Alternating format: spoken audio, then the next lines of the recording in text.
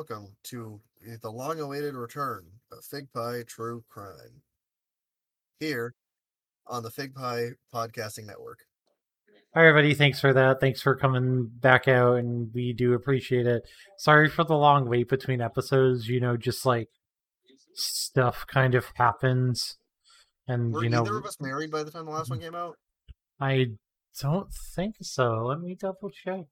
But, Well, fun fact, we're both married now, so that's part of the problem. yeah. It's been so long.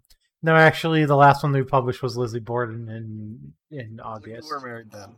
Yeah, before that it was I'm married too, so before it was literally a year since we posted the episode before Lizzie Borden.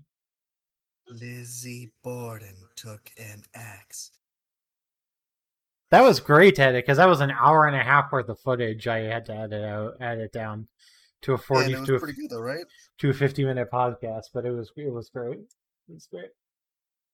So tonight's a bit of a weird case that we're going to talk about because nobody died, or well, let me rephrase that.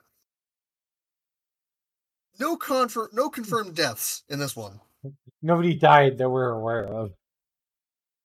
Well, again, no confirmed deaths. Yeah.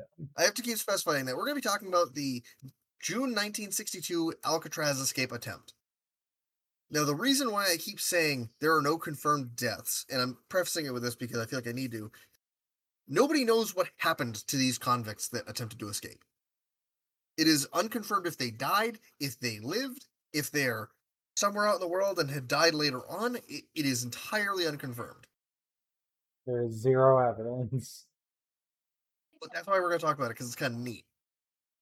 But before we can talk about the actual escape attempt, we kind of need to understand who the people that we are going to be talking about are. So I don't know if Josh has any comments before I start jumping into the breaking down of the people. No, you can go right ahead. And also, as always, we are reading this from the Wikipedia page about it. If there is something factually incorrect about this, I'm sorry, it's not my fault. I am reading. It is Wikipedia's fault. It is Wikipedia's fault for not having spell-checked information. I don't know. Anyway, the first of our four escapees is Frank Morris. Frank Lee Morris was born on September 1st, 1926, and was born in Washington, D.C. His parents abandoned him when he was 11, so he spent the rest of his childhood in foster homes and orphan. He was convicted of his first criminal offense at 13, and by his late teens, he had been arrested for crimes ranging from narcotics possessions to armed robbery. He spent most of his early years in jail serving lunch to prisoners. Later, he was arrested for grand larceny in Miami Beach, car theft, and armed robbery.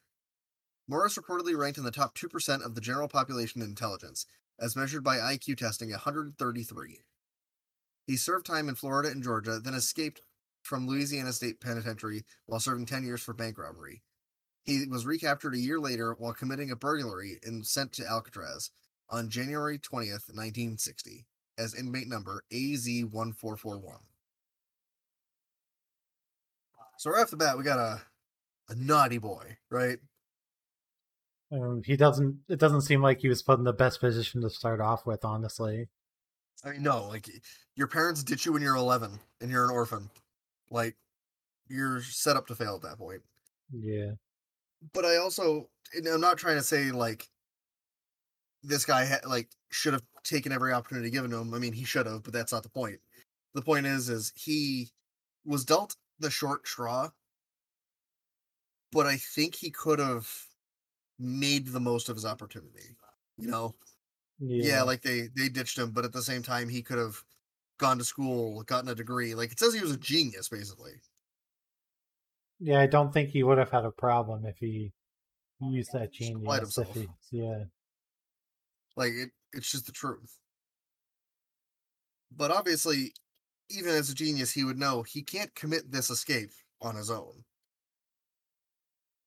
So that brings us to the next two, and I have to say two because the next two we're going to talk about are brothers. They're John and Clarence Anglin. So John William, born May 2nd, 1930, and Clarence, born May 11th, 1931, were born into a family of 13 children in Donaldsonville, Georgia. Yeesh. Their parents, George Robert Anglin and Rachel Van Miller Anglin, were seasonal farmers. In the early 1940s, they moved to the family to Ruskin, Florida, 20 miles south of Tampa, where the truck farms and tomato fields provided a more reliable source of income. Each June, they migrated north as far as Michigan to pick cherries. Clarence and John were reportedly inseparable as youngsters. They became skilled swimmers and amazed their siblings by swimming in frigid waters in Lake Michigan, as ice still floated on its surface. Clarence was first caught breaking into a service station when he was 14 years old. The brothers began robbing banks and other establishments as a team in the early 1950s, usually targeting businesses that were closed to ensure that no one got injured. They claimed that they used a weapon only once during a bank heist, a toy gun.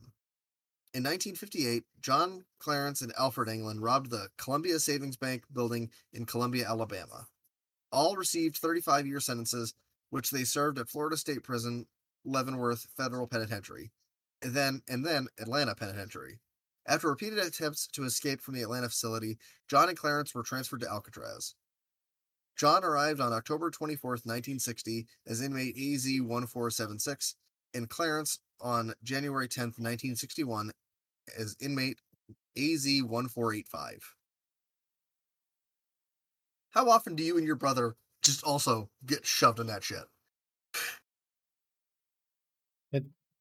I mean, other than having 11 siblings other than them, it definitely doesn't seem like they were drawing the short straw. Yeah, they just did it because they fucking wanted to. Yeah. And there's no debate on that. Like, again, you can be like, well, there was 11 of them, so, like, they felt misplaced. Sure. But that also means there are 11 other siblings who didn't choose to do that. They did also have one other brother that was mentioned that did commit a robbery with them. Yeah. But still, like, that's one. No excuse, yeah. Yeah, we don't create excuses for bad boys here. And the final attemptee who tried to escape, this one I believe I know what happened with, so that's why I'm saying tried, is Allen West. Allen West was born on March 25th, 1929, and died December 21st, 1978. He was born in New York City. West was arrested over 20 times throughout his lifetime. He was imprisoned for car theft in 1955 at Atlanta Penitentiary, then at Florida State Prison. After an escape attempt at the Florida facility, he was transferred to Alcatraz in 1957 at the age of 28 and became inmate AZ-1335. That is all they have to say about Allen West.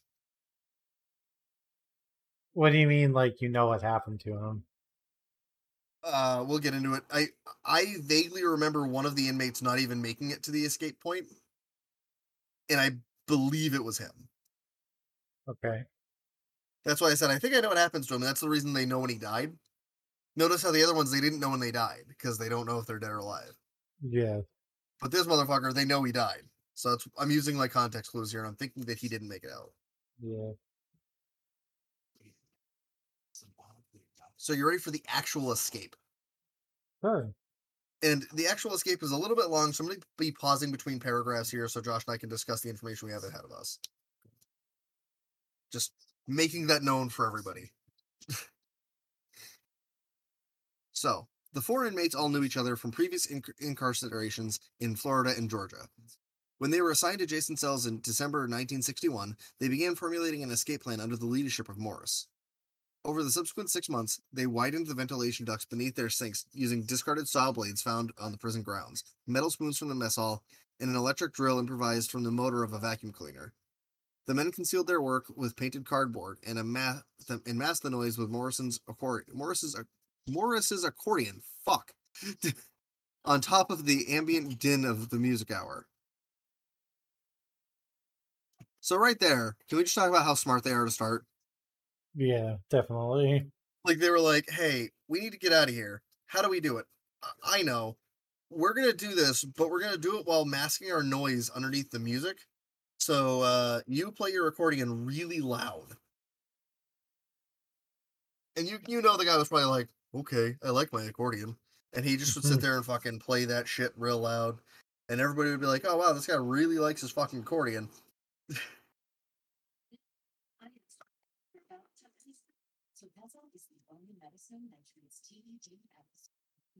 Take your silence as you're ready to move on.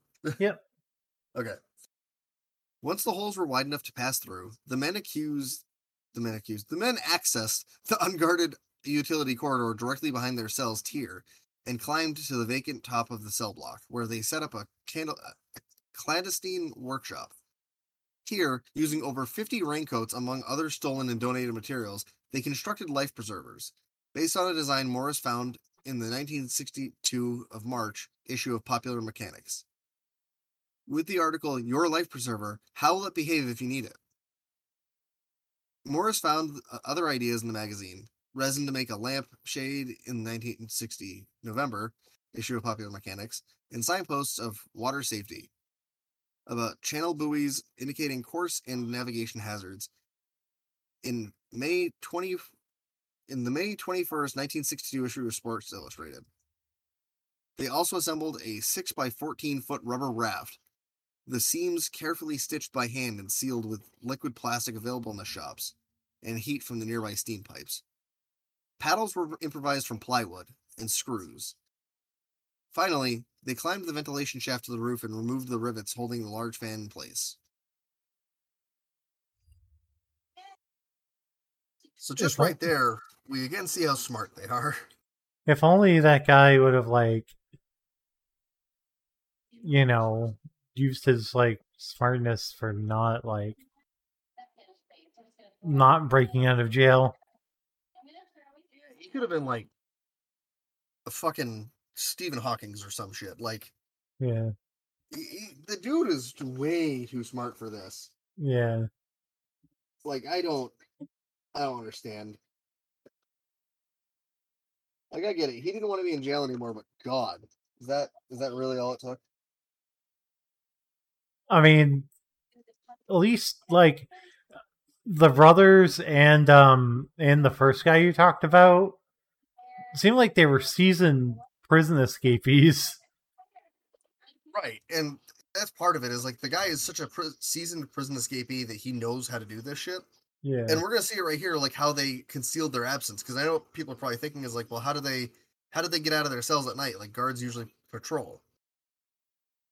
Well, we're about to get to that. Oh, here we go.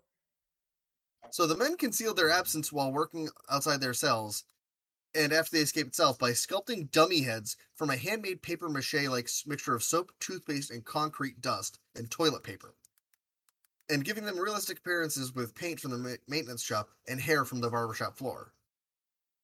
With towels and clothing piled under the blankets in their bunks and the dummies' heads positioned on the pillows, they appeared to be sleeping. On the night of June 11th, 1962, with all preparations in place, the men initiated their plan. West discovered that the cement he had used to reinforce the crumbling concrete around his vent had hardened, narrowing the opening and fixing the grill in place. By the time he managed to remove the grill and rewiden the hole, the others had left without him. He returned to his cell and went to sleep. From the service corridor, Morris and the Englands climbed the ventilation shaft to the roof. Guards heard a loud crash as they broke out of the shaft, but nothing further was heard, and the source of the noise was not investigated. Hauling their gear with them, they descended 50 feet to the ground by sliding down a kitchen vent pipe, then climbed two 12-foot barbed wire perimeter fences. At the northeast shoreline, near the power plant, a blind spot in the prison's network of searchlights and gun towers, they inflated their raft with a concertina stolen from another inmate and modified to serve as a bellows. At some time after 10 p.m., investigators estimated they boarded the raft, launched it, and departed toward their objective, Angel Island, 2 miles to the north. Okay.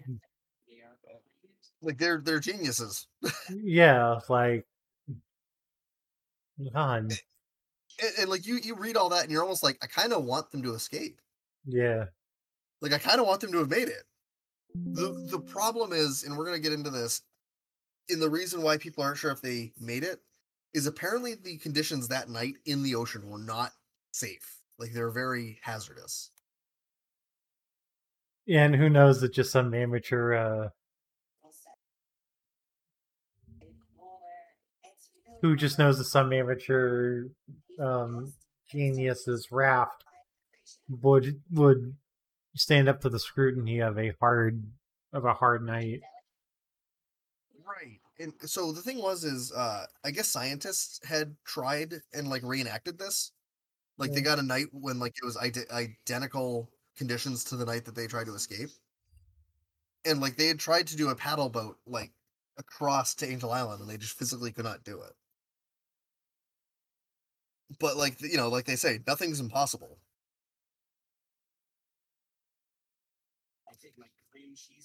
Yeah, I mean, I guess it's not entirely impossible, especially if they've been training themselves for it. It's also not likely. Yeah, but it's also not likely. Like, how on a homemade raft? Not just a homemade raft made out of fucking raincoats. Yeah, made out of raincoats and plastic. Yeah, it's again not likely, but not impossible. It's one of those weird situations where like you almost want them to have gotten away with it because of how unlikely it is. Like it's rough. Yeah, it definitely seems that way. So the next part that we're actually going to get into is we're going to get into the investigation. What the FBI and the cops and all tried to do to find these men that escaped. Because for all intents and purposes, they did escape. We just don't know where they ended up. Whether they lived or died. They got out. Yeah. They were the only ones to ever escape the Rock. Yeah. And not the Rock, like Dwayne the Rock.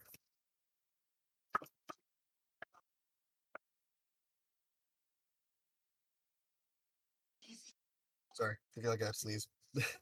Okay.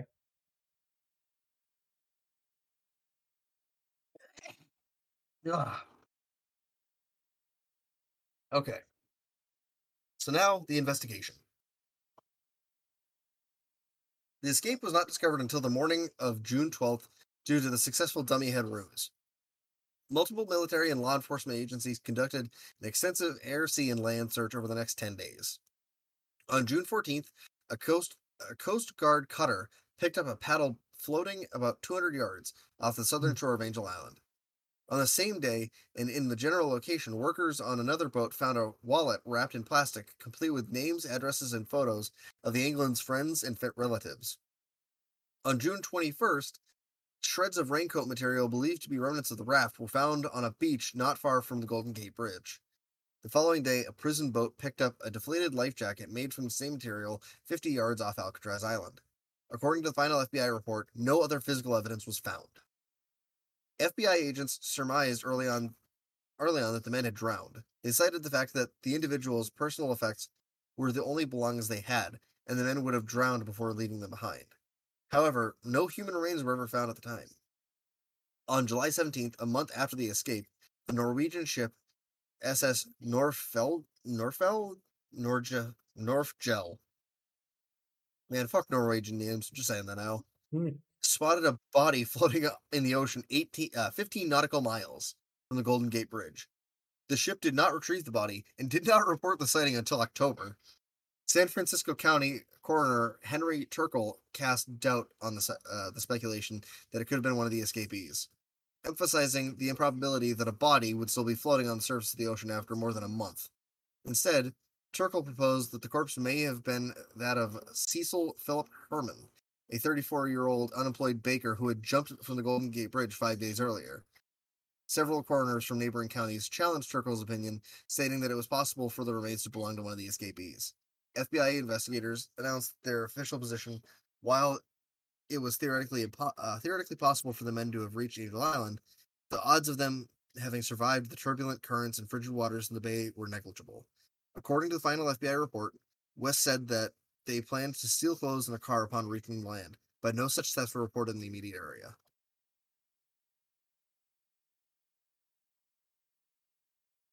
Huh. All I'm saying is West is a fucking snitch.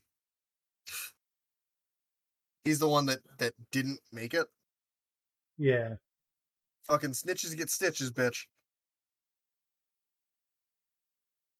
Like, he ratted them out. Like, he was like, oh yeah, we were gonna steal shit. Yeah.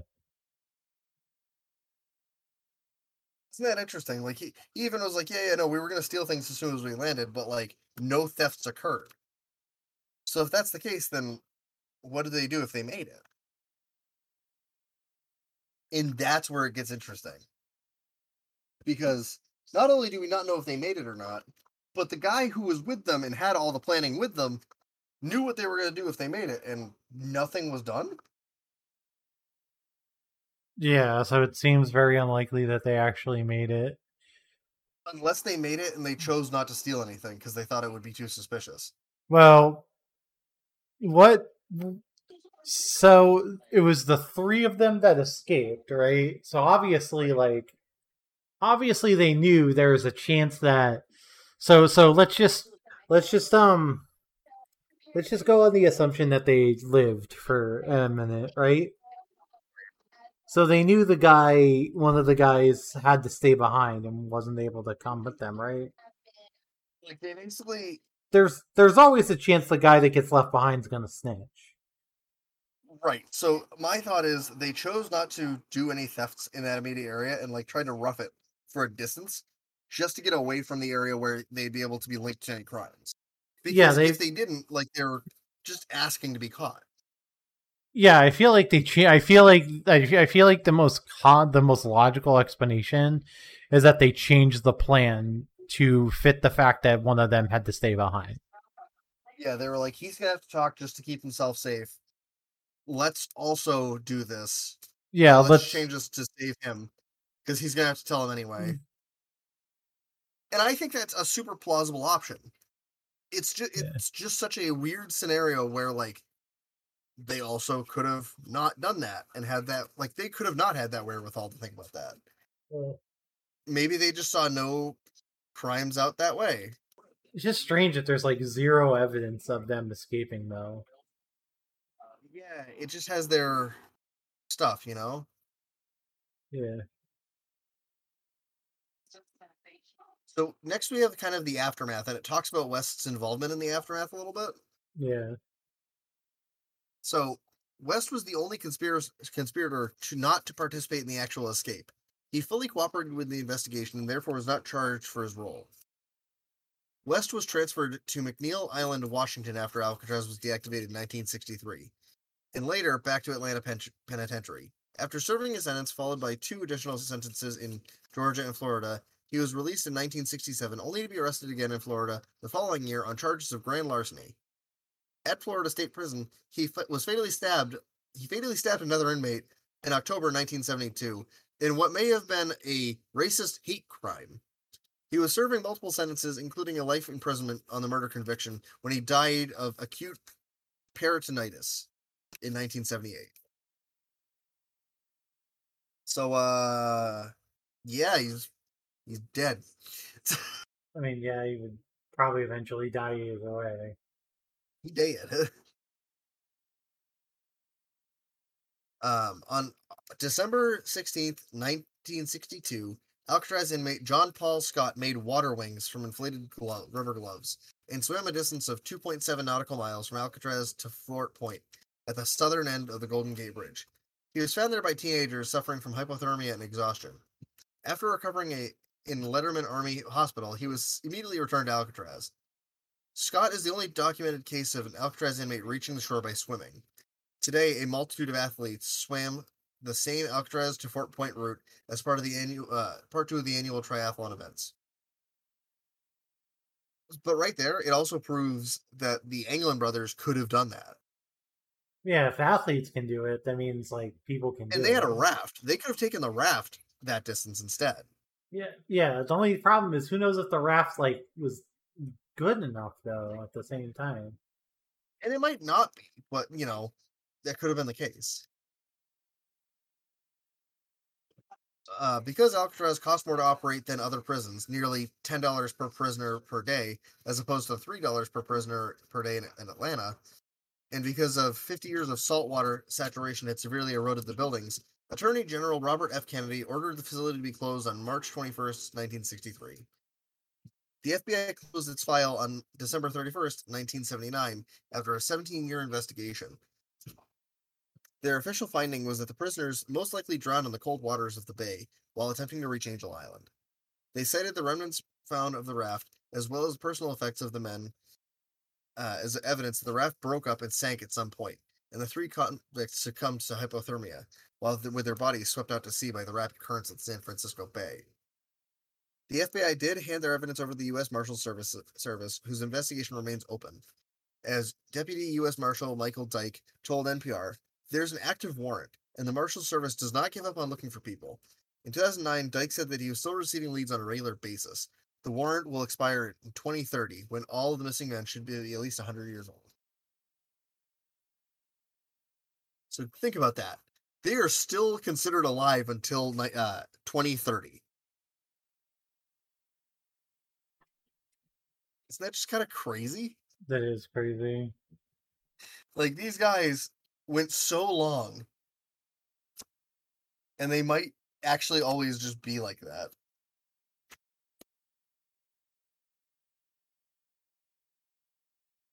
God, I can't even believe that. You can't believe that that happened to them? I can't believe that they died. I just don't believe it. Because it doesn't say anything about where they found the raft, right? I just said they found it in the ocean. Yeah, they could have just tossed it back out. Right, and I think that's the most likely option. And there are actually the next section we have after this is reported sightings. Yeah. So there are reported sightings of these people. And it's really interesting to hear about this stuff because genuinely we still don't know. And it gets a little spooky because it feels like I actually have goosebumps right now. Okay. Thinking about the stuff that we're about to talk about because it gets a little sketchy. Okay. So reported sightings. Huh? No, go ahead. So like what? Go ahead. In January 1965, the FBI investigated a rumor that Clarence England was living in Brazil. Agents were dispatched to South America, but found no direct evidence that he was there. A man called the Bureau in 1967, claiming to have been Morris's classmate and to have known him for 30 years. He said he had bumped into him in Maryland and described him as having a small beard and mustache, but refused to give further details. Family members of the England brothers occasionally received postcards and messages over the years. Most were unsigned. One was signed Jerry and another Jerry and Joe. The family produced a Christmas card purportedly received in the family mailbox in 1962 saying, "To Mother, from John, Merry Christmas." Another of the England 11 siblings, Robert, also said that sometimes the phone would ring and all that could be heard was breathing on the other end. Robert said, "I suppose all of that could have been pranks, but maybe it was my brother's." The mother of the England brothers received flowers anonymously every Mother's Day until her death in 1973, and 2 very tall, unusual women in heavy makeup were reported to have attended her funeral. Federal officials say that in the mid to late 1960s and into the 1970s, there were 6 or 7 sightings of the reported England brothers, all in Florida or Georgia. Robert said that in 1989, the father of the England brothers died. 2 strangers in beards showed up at the funeral home. According to Robert, they stood in front of the casket looking at the body for a few minutes. They wept. Then they walked out. In 1989, a woman who identified herself as Kathy called Unsolved Mysteries tip line to report that a photo of Clarence England matched the description of a man who lived on the farm near Marianna, Florida. Another woman also recognized a photo of Clarence England and said that he lived near Marianna. She correctly identified his eye color, height, and other physical features. Another witness claimed the sketch of Frank Morris bore a striking resemblance to a man that she had seen in the same area. So the part that gives me chills to think about, is that these guys showed up to possibly showed up to the funerals of their parents in disguise, and nobody knew it was them. Yeah, I mean, who would know it was them? If Well, they're in this... The one that really shakes me is the one where they just showed up with beards to their dad's funeral, but nobody recognized them. Yeah. And they just straight up wept in front of the casket. No one went, "Oh, how did you know him?" And then they just left. And no one said or did anything. Right. Like, if I saw two strangers at my dad's funeral, I'd walk over and be like, "Oh, hey, how did you know him?" And like, maybe they were like, "Oh, we're not going to ask because like, if it is our brothers, we don't want to blow their cover." Yeah. But still, I would go ask. Like, that's some important shit. Like, I'm sorry, I don't buy that you just looked at him and went, "These guys are just here to pay respects to our dad." I would have been like, "Who the fuck are you, and why are you crying over my dad?"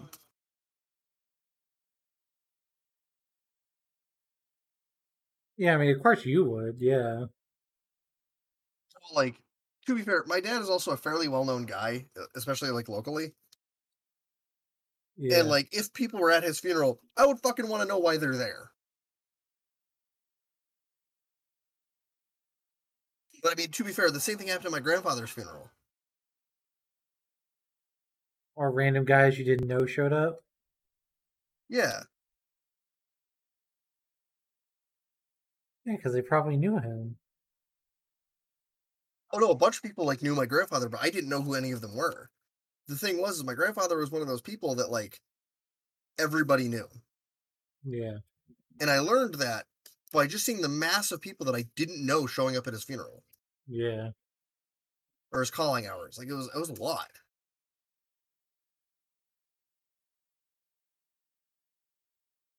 So next we have claims and developments. And I think that's the last. Yeah, that's the last section, and this is a long one. So expect some pauses because god damn it. I'm looking at this and it's a lot. Josh, are you looking at the article? No, I'm not looking at the article. I just want you to scroll through and see the fucking size of this shit. We can just I like could just. skim. I'm gonna share screens with you so you can see it. Okay, let me go to Discord. So here's the top, right? Yeah, that's a lot. Yeah. I think that's the last section we care about. Oh, it is. That's why we're doing it. Yeah. But go ahead. A day after the escape, a man claiming to be John England called a lawyer, Eugenia McGowan, in San Francisco to arrange a meeting with U.S. Marshal's office. When McGowan refused, the caller terminated the phone call. Robert Chechi, a San Francisco police officer, said that at 1 a.m. the morning of June 12th, he saw an, quote, illegal boat in the bay near Alcatraz. A few minutes later, the boat left, heading under the Golden Gate Bridge. This led to the speculation that the prisoners might have enlisted outside Confederates to pick them up. The FBI dismissed Chechi's account out of hand. In 1993, a former Alcatraz inmate named Thomas Kent told the television program America's Most Wanted that he had helped plan the escape and claimed to have provided significant new leads to investigators. He said that Clarence England's girlfriend had agreed to meet the men on shore and drive them to Mexico. He declined to participate in the actual escape. He said because he could not swim. Officials were skeptical of Kent's account because he had been paid $2,000 for the interview. What a cheeky bastard. Right. A man named John Leroy Kelly dictated an extended deathbed confession to his nurse in 1993. Kelly claimed that he and a partner had picked up Morris and the England brothers in a boat and transported them to the Seattle, Washington area. Later, under the guise of transporting them to Canada, Kelly and his partner murdered the escapees to get the $40,000 their families had collected for them. At a location in Seattle where Kelly claimed the three escapees were buried, no human remains were found. Right. Sure. I don't believe that for a second. I don't believe if there's one thing I've learned from starting to read true crime stuff. Don't believe deathbed confessionals ever anymore.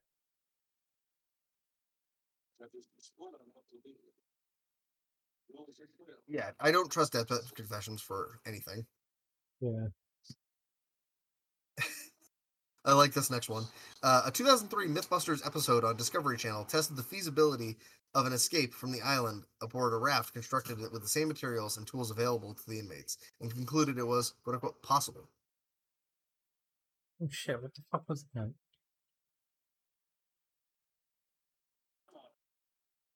Oh, I was gonna make it. Yeah, I. I've seen that episode of Mythbusters before. It's a cool episode. They actually Yeah. legitimately did the boat ride. And Yeah, and it was possible.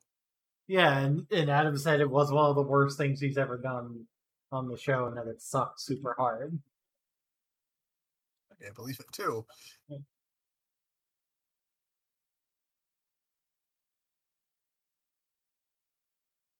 Keep going. A 2011 documentary on National Geographic Channel entitled Vanished from Alcatraz reported the contrary to the FBI report. A raft was discovered on Angel Island on June 12, 1962, the day after the escape, with footprints leading away from it. Furthermore, a 1955 blue Chevrolet California license plate KPB076 was reportedly stolen in Marin County on the same day, a claim corroborated by contemporaneous stories in the Humboldt Times and the San Francisco Examiner.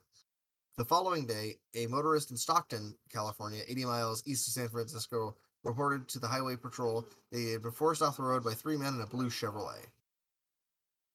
The same year, an 89-year-old man named Bud Morris, who claimed to be the cousin of Frank Morris, said that on 8 or 9 occasions prior to the escape, he delivered envelopes of money to Alcatraz guards, presumably as bribes. He further claimed that he to have met his cousin face-to-face in San Diego Park shortly after the escape. His daughter, who was 8 or 9 years old at the time, said she was present at the meeting with Dad's friend Frank, but had no idea about the escape. I don't believe that for a second. Meeting there. It's another one of those things where it's like, how do you believe that? It just doesn't add. Yeah.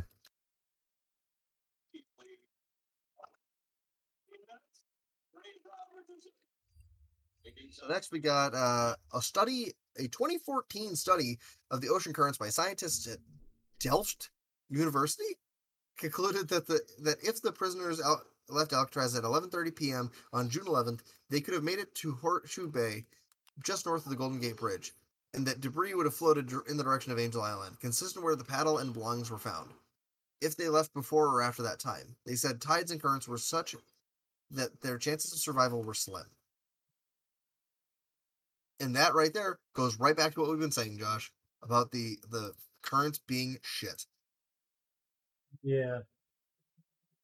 I'm going to use the sweet potato in So 2015 History Channel documentary entitled Alcatraz: Search for the Truth presented further circumstantial evidence gathered over the years by the England family. Kenneth and David Widener displayed Christmas cards containing the England's handwriting and allegedly received by family members for 3 years after the escape. While the handwriting was verified as the England's, none of the envelopes contained a postmarked stamp, so experts could not determine when they had been delivered. The family cited a story from family friend Fred Brizzi, who grew up with the brothers and claimed to have recognized them in Rio de Janeiro in 1975. They produced photographs purportedly taken by Brizzi, including one of the two men, according to Brizzi, were John and Clarence Anglin, standing next to a large termite mound. Other photos showed a Brazilian farm that Brizzi claimed was owned by the two men. Forensic experts working for the family confirmed that the photos were taken in 1975 and asserted that the two men were more than likely the Anglins, although the aging condition of the photo and the fact that both men were wearing sunglasses hindered efforts to make definitive determination. Brizzi also presented an alternate escape theory. Rather than use the raft across the bay, he said, they paddled around the island to the boat dock, where they attached an electric cord, which was reportedly missing from the dock the night of the escape, to the rudder of a prison ferry and departed the island shortly after midnight, and were towed behind it to the mainland. So I don't know if I believe that last part, because I feel like they would notice. I don't. Maybe not, especially on a really shitty weather night. Like, the good thing is, it didn't say the weather was shitty. It just said like the currents were kind of like hit or miss that night. Yeah, I don't know.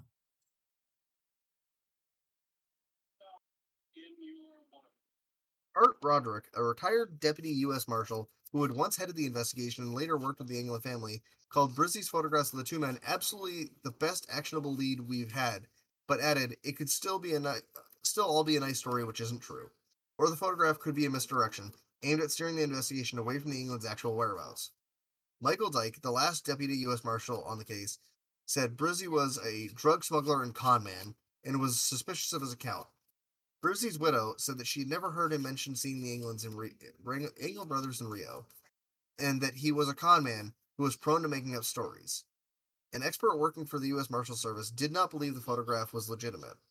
Dyke said measurements of the physical characteristics of the England brothers indicate that they are not the men in Brazil, but acknowledged that the difficulty in making definitive determination and ruling out as a valid lead. In January 2020, an Irish creative agency and AI specialist at Identiv used facial recognition techniques to conclude that the men in the photo were John and Clarence England. Who knows, though? The world may never know. Robert England reportedly told the family members before his death in 2010 that he'd been in contact with Clarence and John from 1963 until approximately 1987. Surviving family members, who said they had heard nothing since Robert lost contact with the brothers in 1987, announced plans to travel to Brazil to conduct a personal search. But Roderick cautioned that they could be arrested by Brazilian authorities because Alcatraz's escape remains an open Interpol case. In 2018, the FBI confirmed the existence of a letter allegedly written by John England and received by the San Francisco Police Department in 2013. The writer asserted that Frank Morris died in 2008 and was buried in Alexandria under a different name, and Clarence England died in 2011. His purpose of writing the letter, he said, was to negotiate his surrender in exchange for medical treatment for his cancer. The letter's authenticity was deemed inconclusive. In a 2019 episode of the series Mission Declassified, investigative journalist Christoph Putzel corroborated much of the information released by the FBI and other sources, including the raft found on Angel Island. He quoted various reports mentioning a blue Chevrolet of the same description as the one stolen after the escape, spotted in Oklahoma, Indiana, Ohio, and South Carolina, where 3 months after the escape, the 3 men matching the escapee's description attempted to acquire a residence in the woods. Yeah. I think they made it. I honestly think they may have too. It seems too convenient for them to have died, almost, if you know what I mean. Yeah, because like the more we hear about it, the more like on one hand we're almost like, yeah, I kind of like think they died, and you almost want them to have just like to have the closure. Yeah, but I think they made it. There's enough evidence there of circumstantial mind where I definitely believe that they made it. Right, like I'm in that same vote where I think they made it. It's close, but I think they made it. Good for them though, if they did make it and they lived a fulfilling life to whatever point that they could. Yeah, like they did what they could and they did their best. Escaping the law for over 50 years. And to this day, still having no clue where the fuck they are. I mean, they're dead by now. They're dead. They're gone. Oh yeah, you're right. No, actually, realistically, one of them could still be alive. I mean, people do live past 100, I guess. So the year that they all would have had to have hit 100 was 2030, I believe. Is what it said? Yeah. I mean, I guess people live to 90 pretty frequently these days, but who knows? So in theory, they could still be. Yeah, the warrant will expire in 2030 when all of the missing men would be at least 100 years old. Because the youngest of them was born in 1931. Yeah. But according to the letter, the one who would have been the youngest also died. Again, that's according to a letter that was not confirmed to have been true or not. Yeah, that letter was proved to be inconclusive. They couldn't conclusively say whether that was real or not. Correct. I'm just telling what I sees. But yeah, I think that's definitely enough for this episode. Yeah, I think that was an interesting one for us to have covered. Yeah. If you want to see more of this, go to when you want to support us financially, you can go to patreon.com/big5podcast.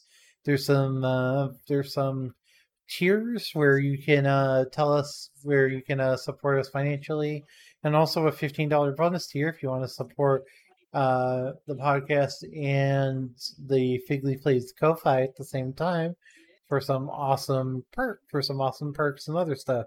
So, if you feel like tossing a couple bucks our way every month, so you can continue to do what we do. Obviously, the podcast will still always remain free, but you get some cool bonuses that way. So if you ever feel like that, just pop over to the Patreon and anything you guys can give would be great. Yeah, if you support us, you can even probably suggest a top 5 for us to do someday, or top 10. Definitely, one of the things I do intend to do once we have Patreon supporters is to do more polls on top podcast topics as well. But anyway, we'll see you guys next time, and have a good night. Have a good night, everybody.